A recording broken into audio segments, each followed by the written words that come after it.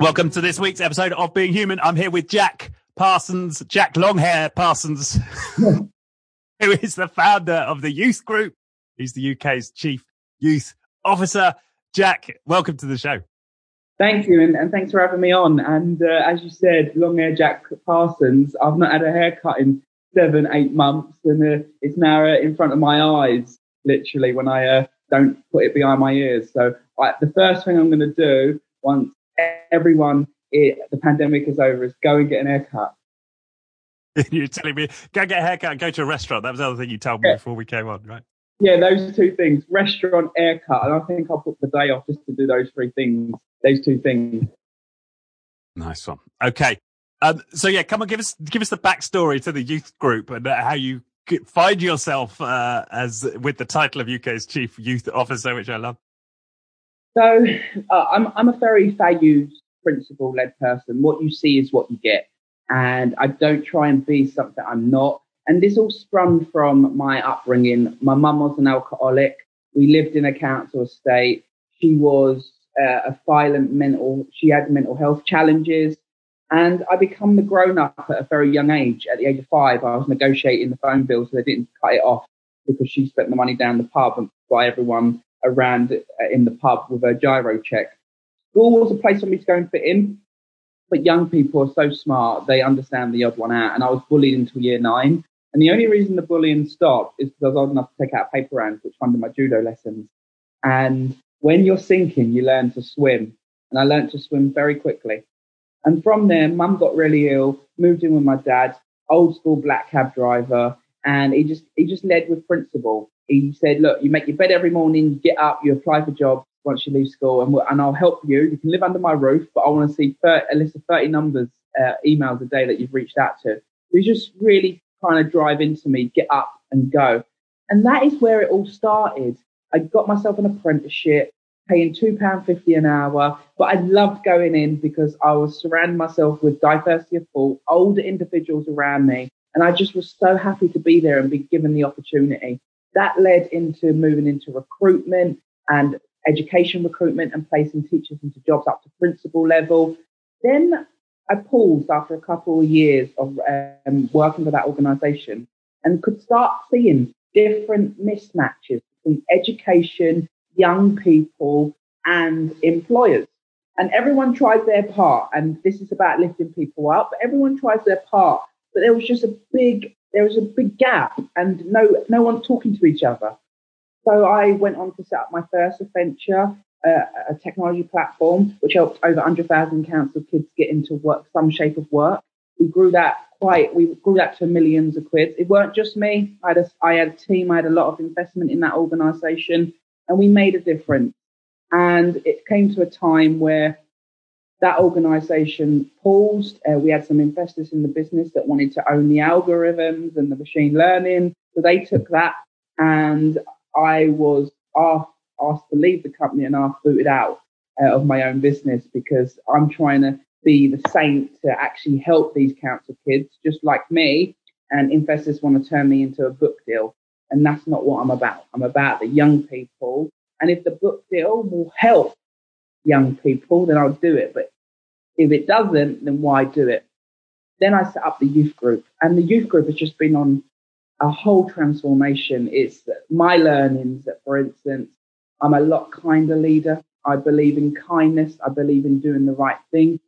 And we're here now with the Youth Group. We've got a community of 1.7 million young people. We've got over 90,000 young people who flip their duvets, get out of bed and get into work or a mentorship or training. I have a team of 55 employees and then an extended team of 155. Do I have all the answers? Definitely not, but I definitely have all the questions. Right. Okay. What questions have you got right now? Like what's top of mind for you at the moment? So top of mind for me at the moment in terms of questions is how do we actually get more companies to embrace kindness? And everyone on the forefront says, you know what, we're a kind organisation, but are you really? Like here at the Youth Group, we've never, and I'm not saying we're perfect, we're not. If you're perfect, what's the point? But we've got a work work 4 days a week. You work with, not for. Anyone can approach me. I lead from the back, and it's all about actually having a safe space. Right now, young people, actually anyone at any generation, in terms of the pandemic, a lot of young people are lacking safe spaces, whether that's their environment at home, whether that's they're unemployed, whether that's the space in their mind that's not shared, that is not being good to them because of their mental health challenges. We need more safe spaces, and we need to be kinder, like New Zealand. New Zealand's a really kind country. What is it you like about New Zealand?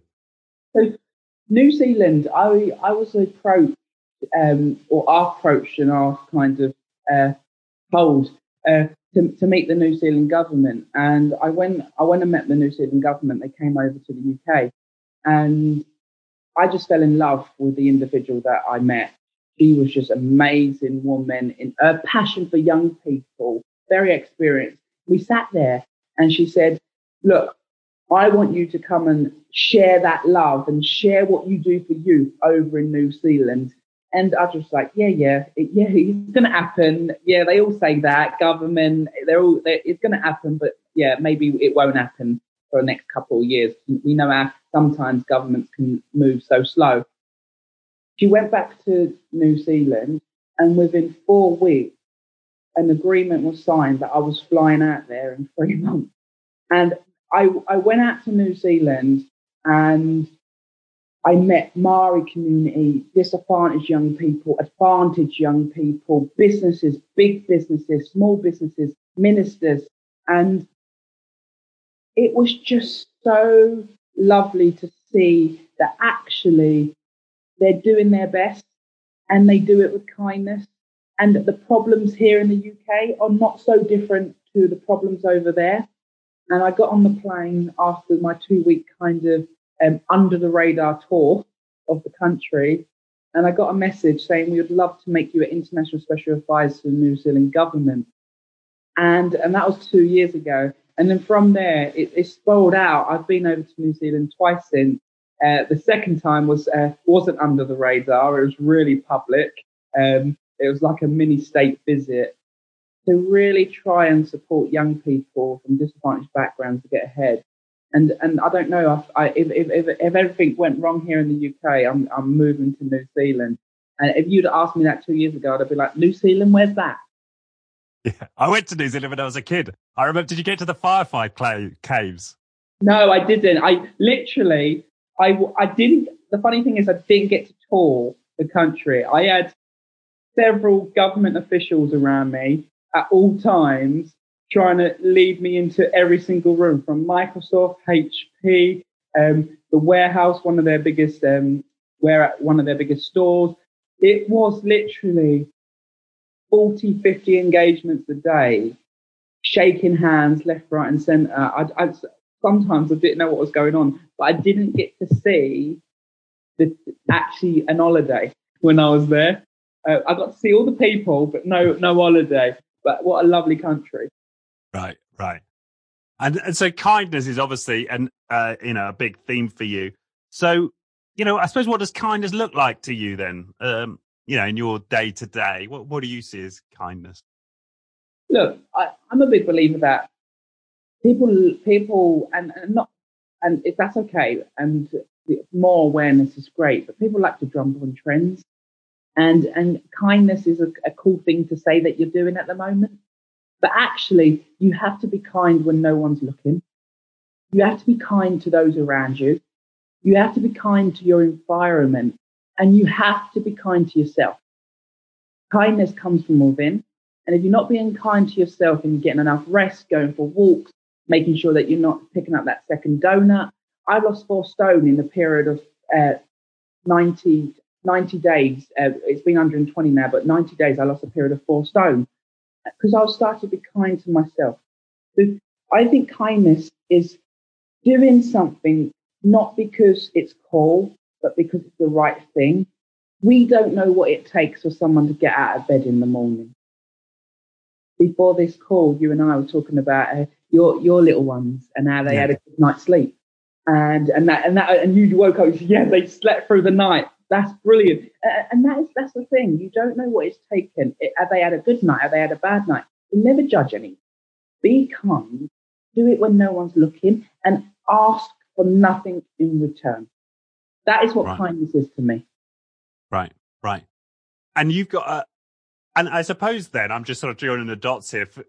Is it right then for you, one of the kind things that businesses can do is proactively reach out to disadvantaged people and especially young people and give them a chance? Is that like one of the appeals you're making to companies, in terms of kindness?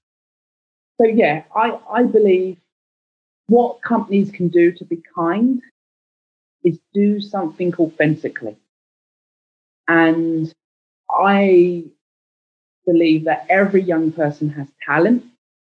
I'm not naive. I'm a realist. There are some young people we need to boot off the couch and get them up and find their duvet flips. So I'm not saying that every young person is a superstar, but every young person can become a superstar in something. Now, they're not all going to be dancers. They're not all going to be great at coding. They're not all going to be good at selling or public speaking or being a podcast host like yourself.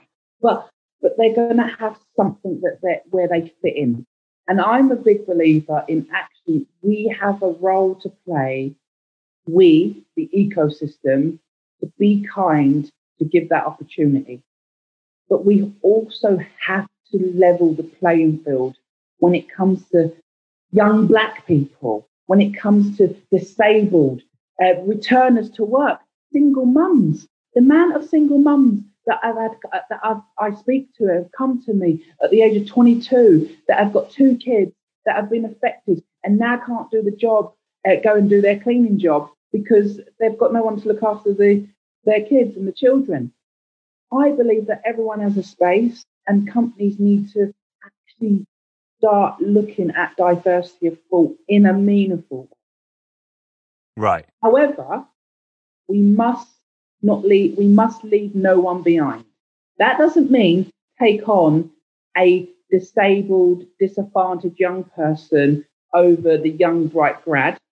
What it means is make space for both. Right. And what are some examples then of individuals you've come across who are really walking their talk on that, or that inspire you? Like, who in your orbit? Yeah, look, we've partnered with about 700 organisations. 2 companies at the moment that are really leading the way, and I'm a big advocate. Before I wasn't, and they know I wasn't. I really looked at their organisation and I said, "Your organisation is old, stuffy, and I'm not too sure young people really would ever work here, and I wouldn't." And they said, "Let me take you on a journey and help us come on a journey." And the famous saying is, when you're too close to the elephant, all you can see is grey. So sometimes that's stepping away from the elephant to see all perspectives. So we both stepped away from that elephant for a moment. And I've been so impressed with this organisation, Capita. You know me, I wear my heart on my sleeve if I say it as it is. Capita has really led from the front when it comes to young people. In partnership with the youth group, they've gone and hired 100 young unemployed people in the last 90 days. It's been absolutely fantastic. We've also put a program. We've had over 750 young people apply for those 100 vacancies, and every single one of them are being connected with one of our mentors, so no one's left behind. And then career support, confidence support, well-being support. And I just think that is amazing.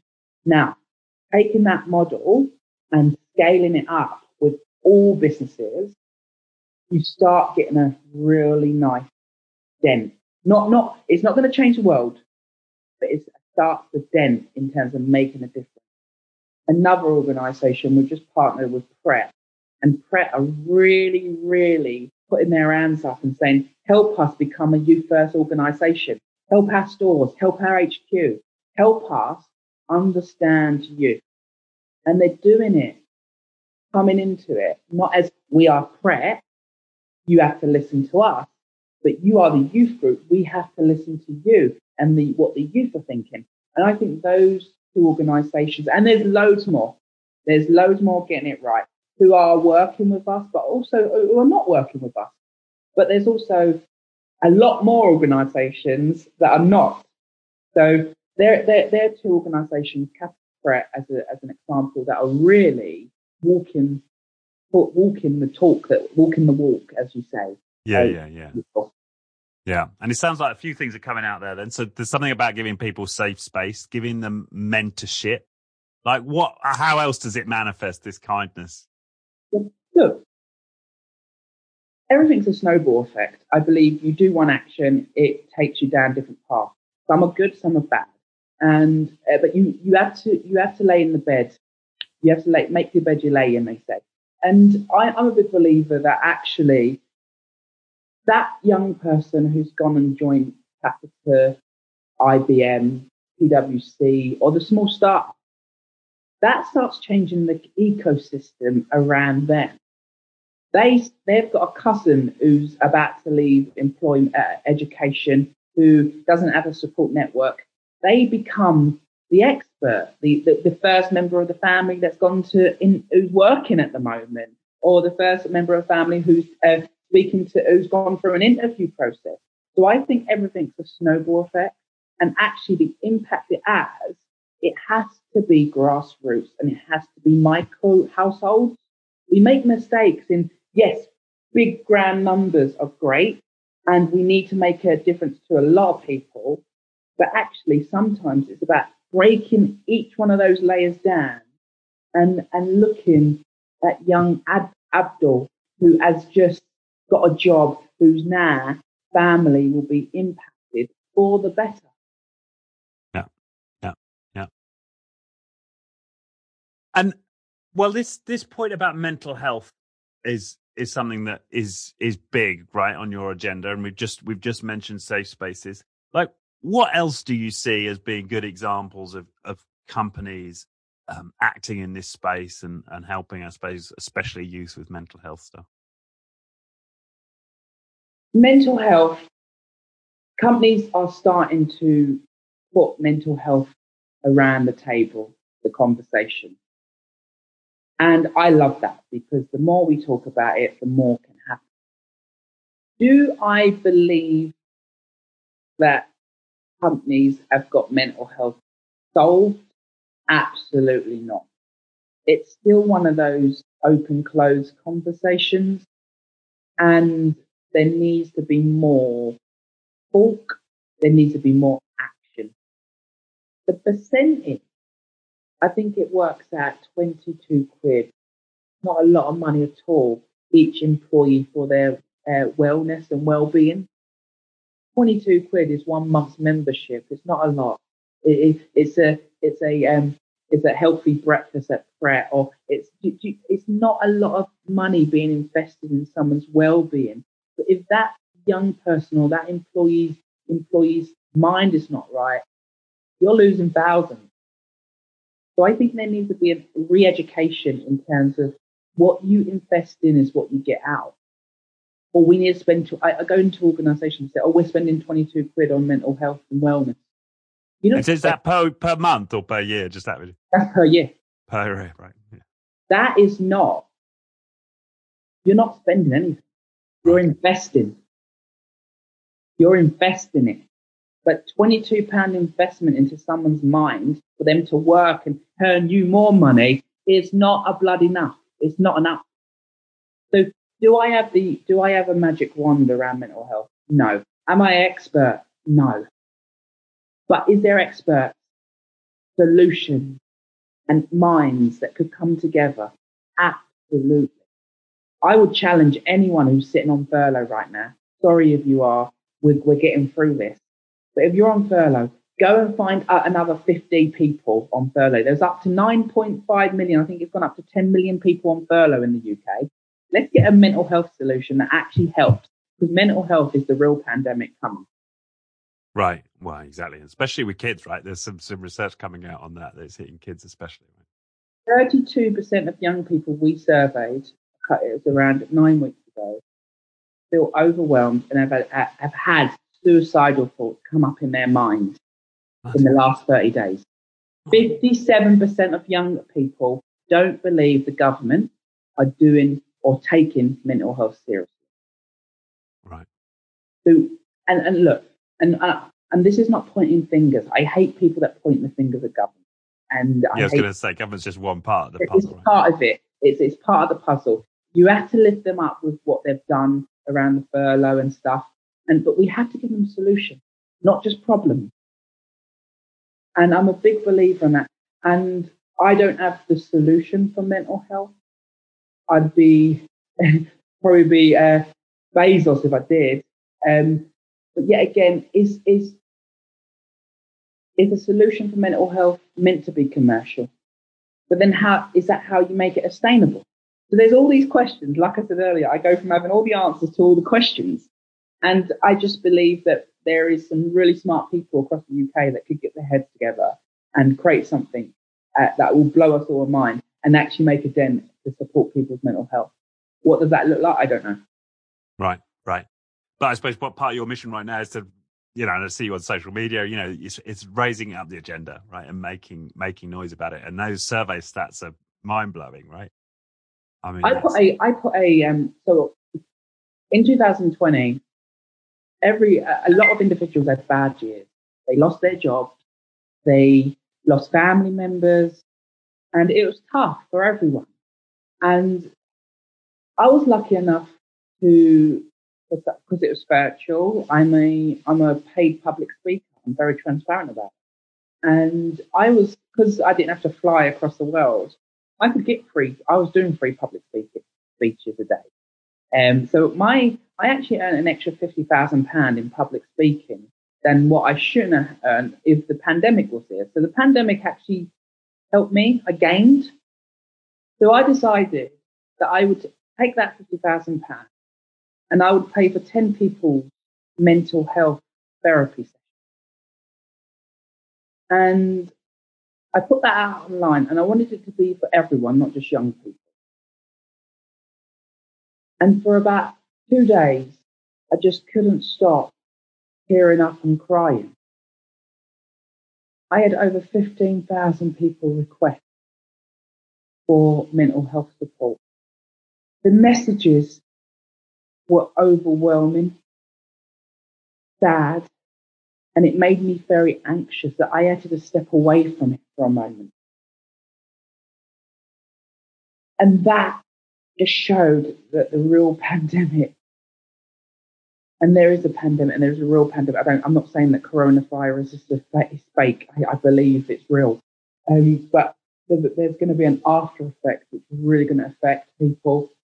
And I mean the stories. It takes you, I like to speak a lot, and I didn't speak for a few days because of it. And I can only help 10 people get those sessions for a year. Man. We'll talk about you walking your talk, right? You take that 50 grand and you give it to people for therapy. I mean, wow, good on you. Thank you. It's quite humbling. I'm like, yeah. No, it's I mean, we've had people talk on the show about this idea of all professionals. So Daniela Seif, who's written a lot on trauma and in childhood, and talks about this idea that all of our professionals should be to some degree trauma aware. They should be aware of what's going on for people under the surface. And even like a basic like first aid level, be able to offer some level of support, teachers, policemen, social workers. I'd take it even further, like anybody in a professional capacity. If we were all to have some level of basic understanding of like what's going on for people under the surface and could help people, it would make a huge difference. Like I don't have solutions either, but that's one idea. That's your question. Yes. How do we? And I think emotional intelligence plays a big part in kindness and leadership and being human. Yeah. Because actually, if you don't really understand, and look, don't try and understand everything in someone's life because you're not, if you've not experienced it yourself, but actually acknowledge it and actually appreciate. And I think there's a lot that don't. And there's a lot, for instance, the building I live in, it overlooks the river in Westminster. People, I don't have one, but people are pulling up in Rolls Royces with their drivers. And I live in the same building as David Hay, the boxer, and Lily Allen. And it's great. And it's got everything it needs. But sometimes you go out and you realize that actually across the road is someone who is homeless and someone who needs a bit of love or don't have the family. And to be honest, I never had a great upbringing in terms of my family. I would give up everything I've done, even though it supported a lot of youth, just for some love from my family. So sometimes we don't appreciate the small things that we actually have. And does it all matter at the end of the day? Does it really matter? Half of the things. If it doesn't matter in 5 years, don't spend 5 minutes on it. Right. Yeah. And that just gets me thinking around what can we do to give self-help to those to be kinder, more self-aware, build confidence, and manage and look after their own mental health as well. So yeah. I think there's a lot of, I think about impact and scalability that comes with a common outcome, but one or the other doesn't jeopardize itself. Like right. a lot of investors, we don't have any investors. Investors are good for certain things. I don't believe in this approach to have investors put into an entity that's helping you in a meaningful way. So you've got to balance it. I understand that, but right now that's not right. And they go to me, "Oh, Jack, look, we'll give you 2 million. Go and build a technology platform. Stick them all into a platform." And I go, "What do you mean stick them? Stick what? They're humans. Right. They all get up in the morning. One likes coffee. One hates coffee. One wants to be an engineer. The other one wants to be a podcast coach. I'm not sticking them anywhere." And it's coming up with a balance of being human and enabling technology to scale what you're doing without losing being human. Yeah. Yeah. Yeah, no, I mean, these are great questions to grapple with. And it's so true that especially when, the technocrats, get involved, it's all about scale, right? It's all about how can we build something quick. And herd them in so that we can offer them service, all of that. I do. Yeah. Well, I think it's society at large has a problem with that. We atomize individuals right now in the way that we look at them as customers, in the way that we look at them as, citizens, right? We lose that. I had a specialist, a data specialist, look at, or he was a data investor, look at our data. He was interested, and I said, "Okay, if you want to look, you can look. You've got to sign into NDAs and that, and you have to do it in front of me. I'm not just going to give you access to our youth data, but if you want to come and look at it, you can see how it's structured." And he looked at the data, and he said, "Your data's fucked." Sorry, my language. And I said, "What do you mean our data's fucked?" He said, "Oh, you're asking. You've got data on everything. You've got data on how the young person feels." I said, "Yes, we have, because we're there to help them. And we have a community of 1.7 million young people, and that's over 25 million data points." And I didn't get it, because he was saying, because we found out that the young person is in a single household and the mum doesn't work, that our data's fucked. In anything, I think that builds a nice profile on each individual who's given us the permission with that data, by the way, with GDPR, to build out on what the barriers are. So we don't focus on age, we focus on stage. You've got an 18-year-old who is in a single parent household, lacking confidence, doesn't want to get out of bed, but wants to work. You've also got a 29-year-old who's in a single parent household, is a carer, doesn't want to get out of bed, but wants to work. We put those two into the same bubble, because the stage they're trying to get over is confidence building. And when you do it like that, you're speaking to humans. You can say to a young person, here's Tesco, go and create a chicken curry. If they don't know what ingredients goes into a chicken curry, you're going to come out with probably a shepherd's pie. So you have to give the helping hand on, okay, here's the naan, here's the rice. And I'm using that as an analogy in terms of the careers and mental health and kindness and how to be a human and a citizen, a good citizen, a global citizen that gives, earns, works, volunteers, and creates. Yeah. No, yeah. You're making such an important point about individual, and I see it a lot. I mean, I work with a lot of businesses, but this tendency towards reducing people to like a few key pieces of information and not looking at them in the round, that bigger. I mean, I visualize like a mind map. In fact, I sometimes do that with teams, like, right, build a map of your life, right, around that individual and share it with the other people in your team. Like, start there in terms of building connection with other human beings and the totality of their experience of life, right? You're making such an important point there. And you can't do that in like 3 boxes on a screen in the computer easily, right? Or, yeah. We have to be real. It has to be authentic. And yes, that investor may be right. If we wanted to scale to 20 million, 40 million youth, we'll get there. It might take longer, but Rome wasn't built on a day. Yeah. But Rome's not fell down yet. Because it's been built on foundation and real. Yeah. Realness. I think that's, yeah. And what you said about this data guy saying, you've got information about how people feel. I think that is a really important part of mental health. Like, just encouraging people to name what they're feeling. Like, what are you feeling? Where are you feeling it in the body? Just that in alone can be an enormous, like, certainly has been in my life, like, first step towards getting hold of where I'm at on my own mental health, like making that more the day-to-day lexicon, you know, in our lives in general. I agree. And then the data is within one button.